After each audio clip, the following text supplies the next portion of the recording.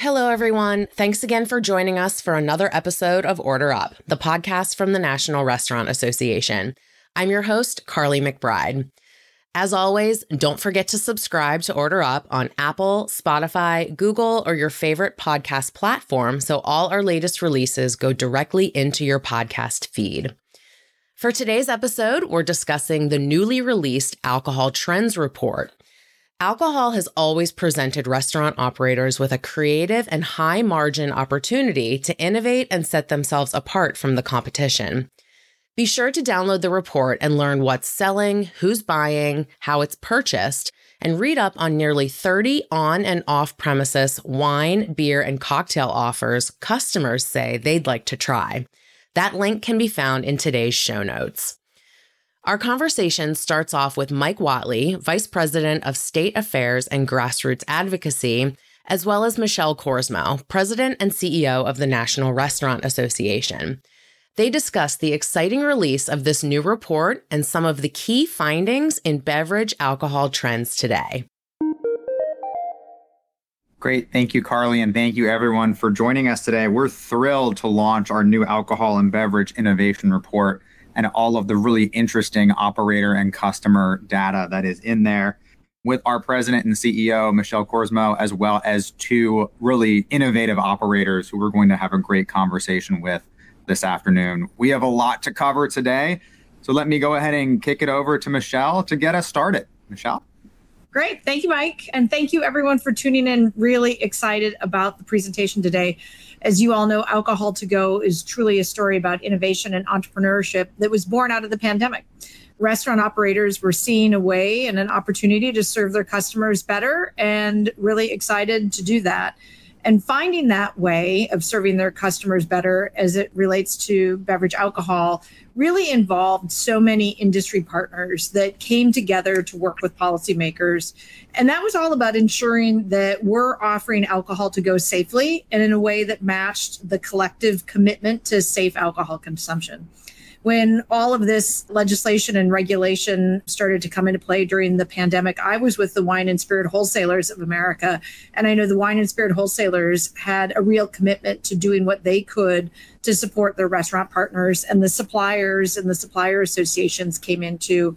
So this is just a great example of an innovation that needed to take hold, needed some regulatory changes, and brought all of the industry players together to make sure that we could do the right thing and have the best regulatory construct for this sensitive product.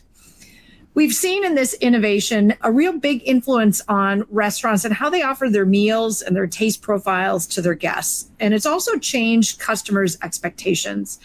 This research that Mike Whatley and the team at the National Restaurant Association pulled together is really interesting when we see the current trends in on and off-premise beverage alcohol.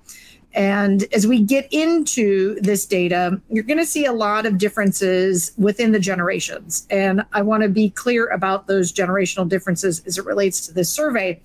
I'm the parent of young Gen Z girls. And when I see the Gen Z survey work up here about alcohol, it takes me back a minute. And I have to remember that many in that Gen Z generation have been of legal drinking age for several years now. So I want to be very clear that the survey results that we're talking about today are only solicited from those who are 21 and older. So everybody who has young Gen Zers like me, be comforted in the fact that we didn't ask your kids what they thought about this. This is only legal drinking age adults. So let's get started with when consumers are getting alcohol to go. The most common way for consumers to get off-premise alcohol beverages is with a takeout order. We're finding that people are doing that with their restaurant meals. Among restaurant operators that offer alcoholic beverages with takeout or delivery orders, only 9 in 10 offer it. Roughly 9 in 10 offer it with takeout orders. And so you can see that this is no longer a survival technique, but definitely a must-have. So that's our first stat, just to let you know how prevalent alcohol to go is within the takeout world. And so now let's talk a little bit more about how critical this is to those consumers.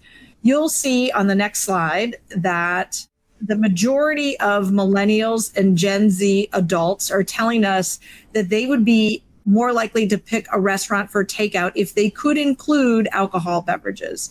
So having that as part of the offering in those full service restaurants makes a difference. And again, youngest millennials are turning 27 this year. So as we're thinking about these different cohorts and how they are, the youngest millennials are turning 27 this year, and the oldest Gen Zers then are at that 26, 27. So that's the age break in this category here. And so as restaurants think about this desire, we really need to make sure that we meet these demands head on and take advantage of this growing preference of the younger generations that are taking restaurant meals to go. Interestingly, Gen Z adults also decidedly beat all of the adults by 20% when looking at which age groups include an alcohol beverage with their takeout order. So you'll see that there's much more in a younger generation of deciding that they want that alcoholic beverage with their takeout order. Moving on across the board, you find that people also want a more local flavor. And so when they're looking at wine, beer, and cocktails, it's very much like the rest of the meal. More than 80% of all wine, beer, and cocktail drinkers today would like the option of ordering locally sourced beverages. So that local meal, local beverages still holds true. That's not the only local affinity customers have. More and more customers are trusting their local restaurants to guide them through to their favorites or to experimenting with someone new. The wholesale tier will always say that alcohol brands are built on premise in restaurants, and that's something that restaurants offer. I think what we're seeing here is the evolution of those brands being built through restaurants, but in an off-premise environment. So lastly, let's zoom in on wine. So wine is very interesting in that today more millennial drinkers drink wine with a meal at a restaurant than baby boomers, Gen Xers, or Gen Zers. So interesting breakdown there. Well over half of wine drinkers say they would like the option to include wine by the bottle with a takeout or delivery order. And I think when we get to our guests today, you'll hear that alcohol to go is also really spurring creativity in packaging among restaurant owners. I know that was a big part of the regulatory conversation, was the packaging. And now restaurant owners are looking for ways to recycle bottles, source unconventional serviceware for consumers in those ordering options, and always looking for things that don't sip well from a typical cup. That's part of the alcohol to go equation. So with that really interesting data, I am going to pass it over to the gentleman that has been spearheading this effort for all of us at the National Restaurant Association, Mike Whatley. Mike is our Vice President of State and Local Affairs, and he is going to show us just how far alcohol to go has spread nationally. Great. Thanks, Michelle. It's needless to say, we're in the middle of a critical sea change when it comes to state alcohol laws. And this is likely the greatest change to state alcohol policy since Prohibition in terms of the changes we're seeing.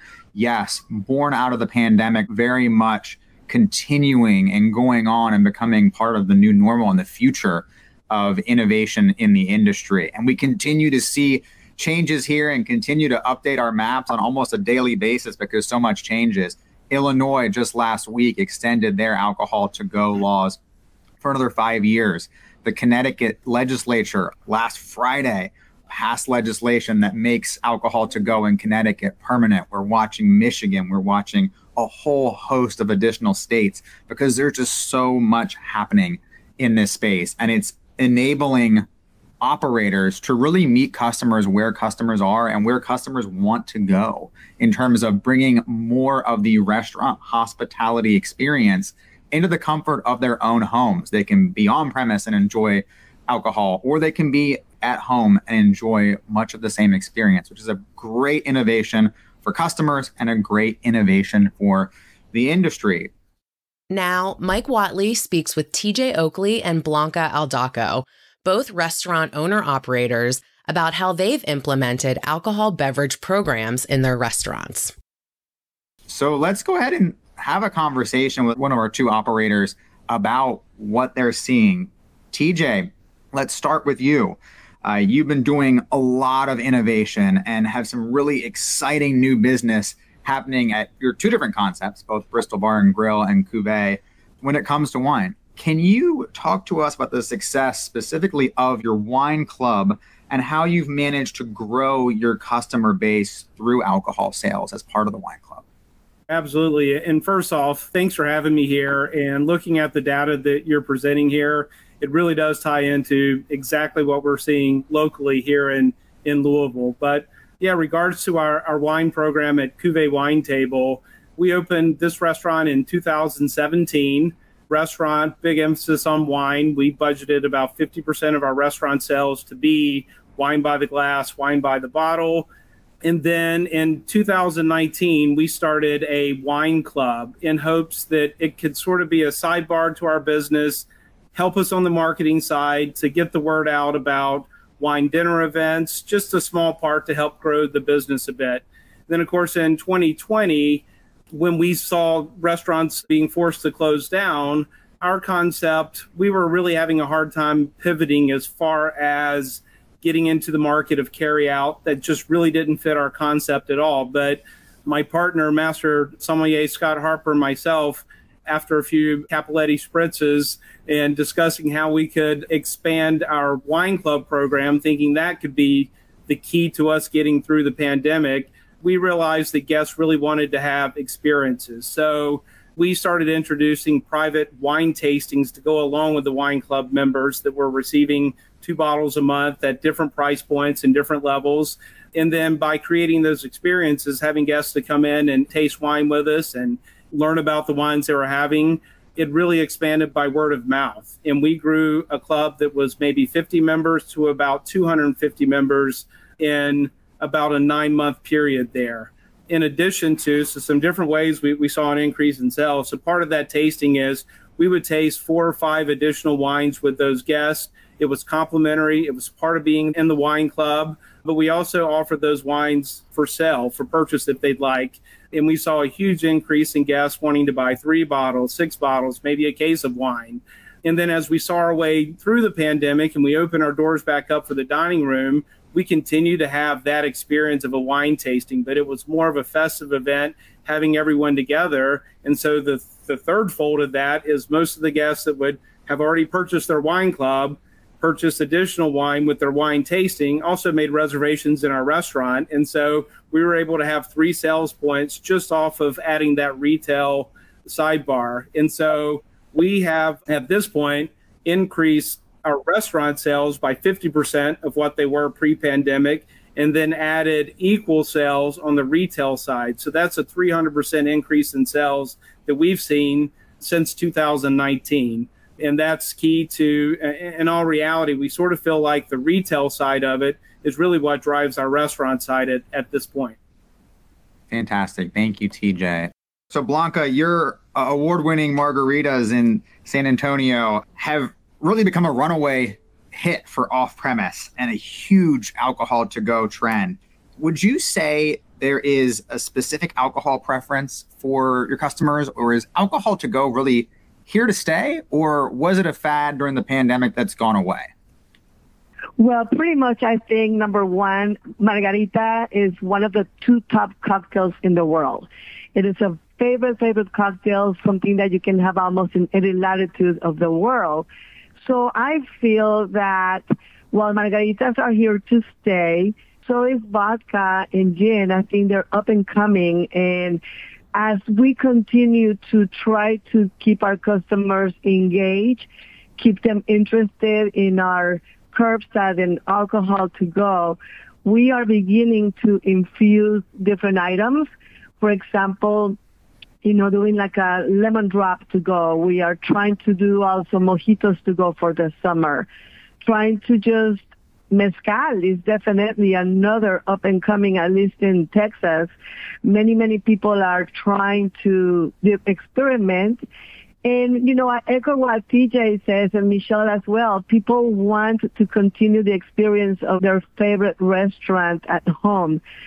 Something that we try to do is to keep the price of our liters to go affordable, because they are no longer in our real estate. They're not using our chairs. They're no longer using, our goods.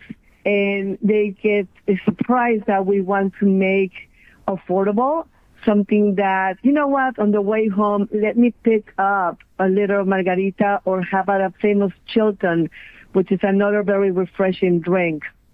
I think the trend is here to stay. I feel that many people can congregate now at their homes, pick up a complete experience of having a nice family package, not just individual dinners, but get a family package along with their favorite drink, sit by the pool, enjoy the outdoors, especially the sweet summer nights here in Texas. The wind is beautiful, the stars are bright, and you have phenomenal drinks at home. So Blanca, TJ walked us a little bit through kind of how the pivot happened for Cuvée. Walk us through the pivot a little bit in terms of what El Dacos did in the early part of the pandemic, but then how you've made it a core function of your business. In our conversations, you describe it as an additional business line for you. Talk about kind of quickly that pivot, but then how you've made that a permanent focus for your business and for your customers going forward.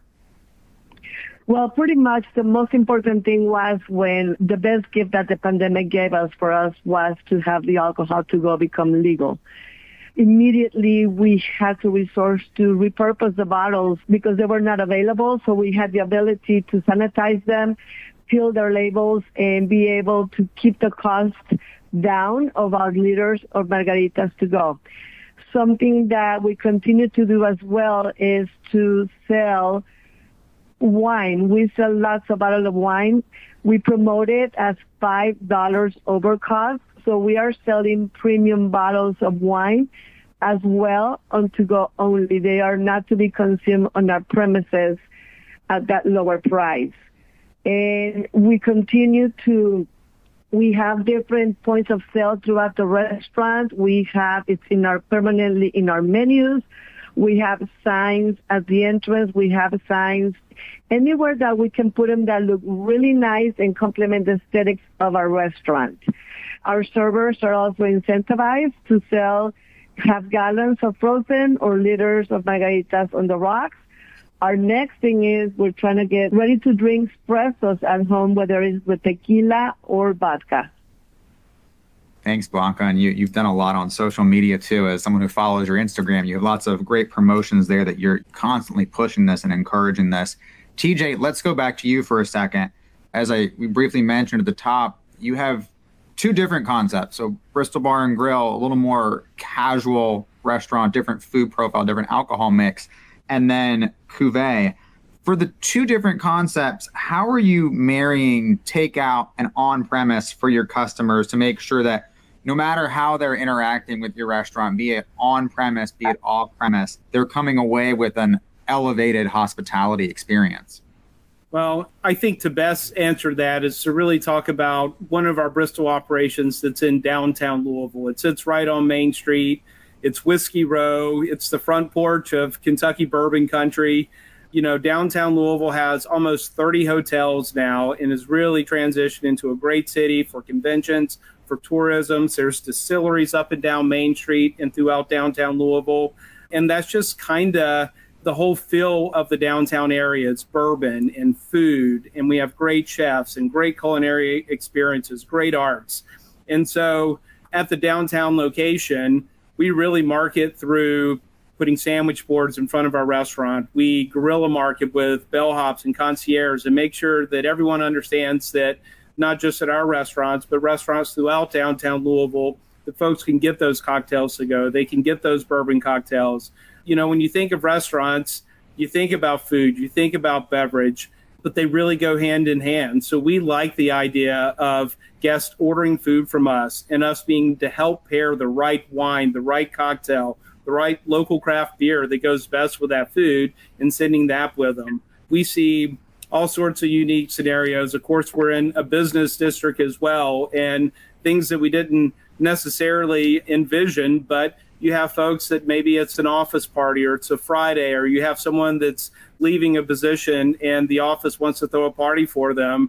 And so they may order lunch from the Bristol and then order that person's favorite cocktail for the whole office or that division. And we see a lot of really unique things, and people are really excited about doing that.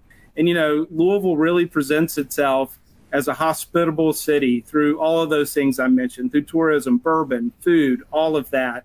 And so having this additional ability for folks that visit our city to be able to take a cocktail with them, something that represents the city, take it back to their hotel room or to their office or whatever the case may be, it's just one more component that speaks to the hospitality of our city.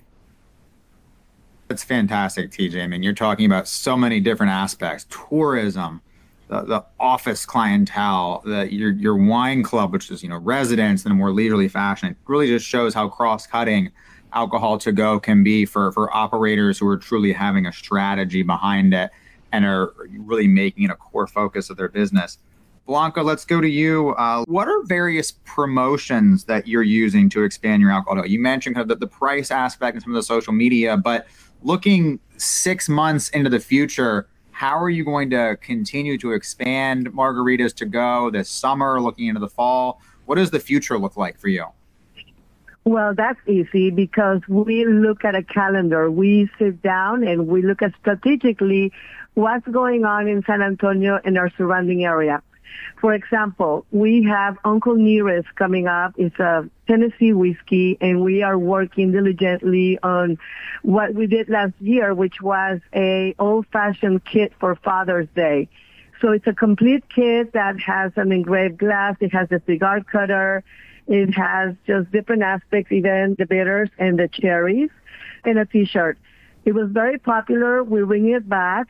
That's just happening in June. And then, of course, we have the summer series cocktail dinners. We keep those at $75. It's a 4-course food, 3-course drinks so that we stay legal.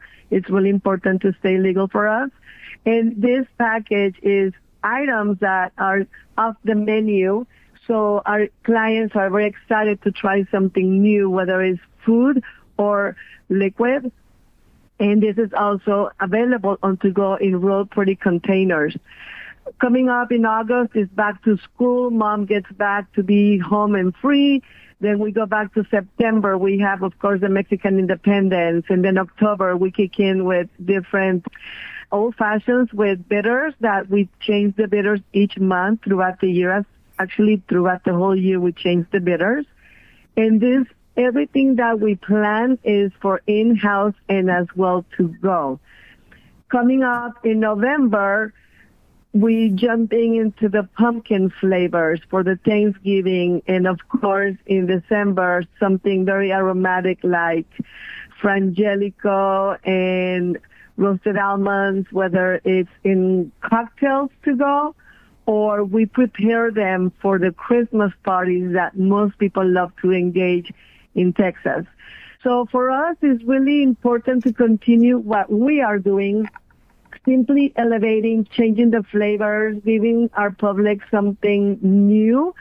And to me, what really, really happens, and is something that I would really like to share, is that we already have 4 walls within our establishment. We already have the bartenders and the cooks and the hostess and the fabulous team that's going to carry. Why not continue to push your ghost bar, if you will, and have a continuous increase, manageable, and very steady source of revenue without working hard? And it really adds to the bottom line. It's very simple. Anyone can call me. I'll be happy to share this information. And just such a deliberate strategy of tying in holidays, tying in what's trending, and making that part of your alcohol to go program is just so critical. TJ, let's go to you. One of the big trends from the report, in addition to off-premise alcohol to go, is looking at, in the wine space, wine dinners and tasting events. And you touched on this at the beginning, but wine dinners are a core aspect of Cuvée, as is the off-premise aspect. How are you tying the two, kind of the having folks there, doing tastings, doing dinners, and then using that to expand your off-premises program going forward? Sure. So wine dinners are really popular. We do often 2 a month, and they're led by whether it's winemakers, representatives, my partner, Scott Harper, Master Sommelier, we take a lot of pride in these wine dinners, and we have folks that really enjoy it. And they're often a 5-course meal. And with that, we serve a particular wine, whatever the course is that we're doing or the dinner that we're doing, but we serve a particular wine with each course. But then also we make those wines available to the guests for purchase following the event. So again, that's one other revenue stream that we see. Also throughout all of this, and I would say this about any of the restaurants, is that we find the guests, they trust our restaurateurs, they trust our sommeliers, they trust our bartenders, they trust our managers to be able to help select products for them. And with us, we really recognize that. And so we added an additional space into our restaurant that we sell just retail wine. We have some guests that come into our restaurant simply to purchase wines, or we help to fill their wine cellars for them. And so we're able to do a lot of different things as far as expanding that retail component of it. Thanks for listening, and we hope you'll download the full report and learn more about on and off-premises beverage alcohol trends across the industry. You can find that link in today's show notes. Did you know? The National Restaurant Association produces and hosts several webinars each month to serve and grow the industry. Topics ranging from hiring and workforce, food safety, DE&I, and the most relevant policy topics for restaurants. All previous webinars are also available for on-demand viewing.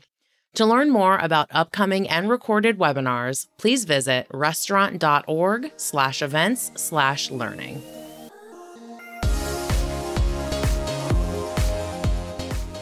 Thanks so much for listening to Order Up, the podcast from the National Restaurant Association.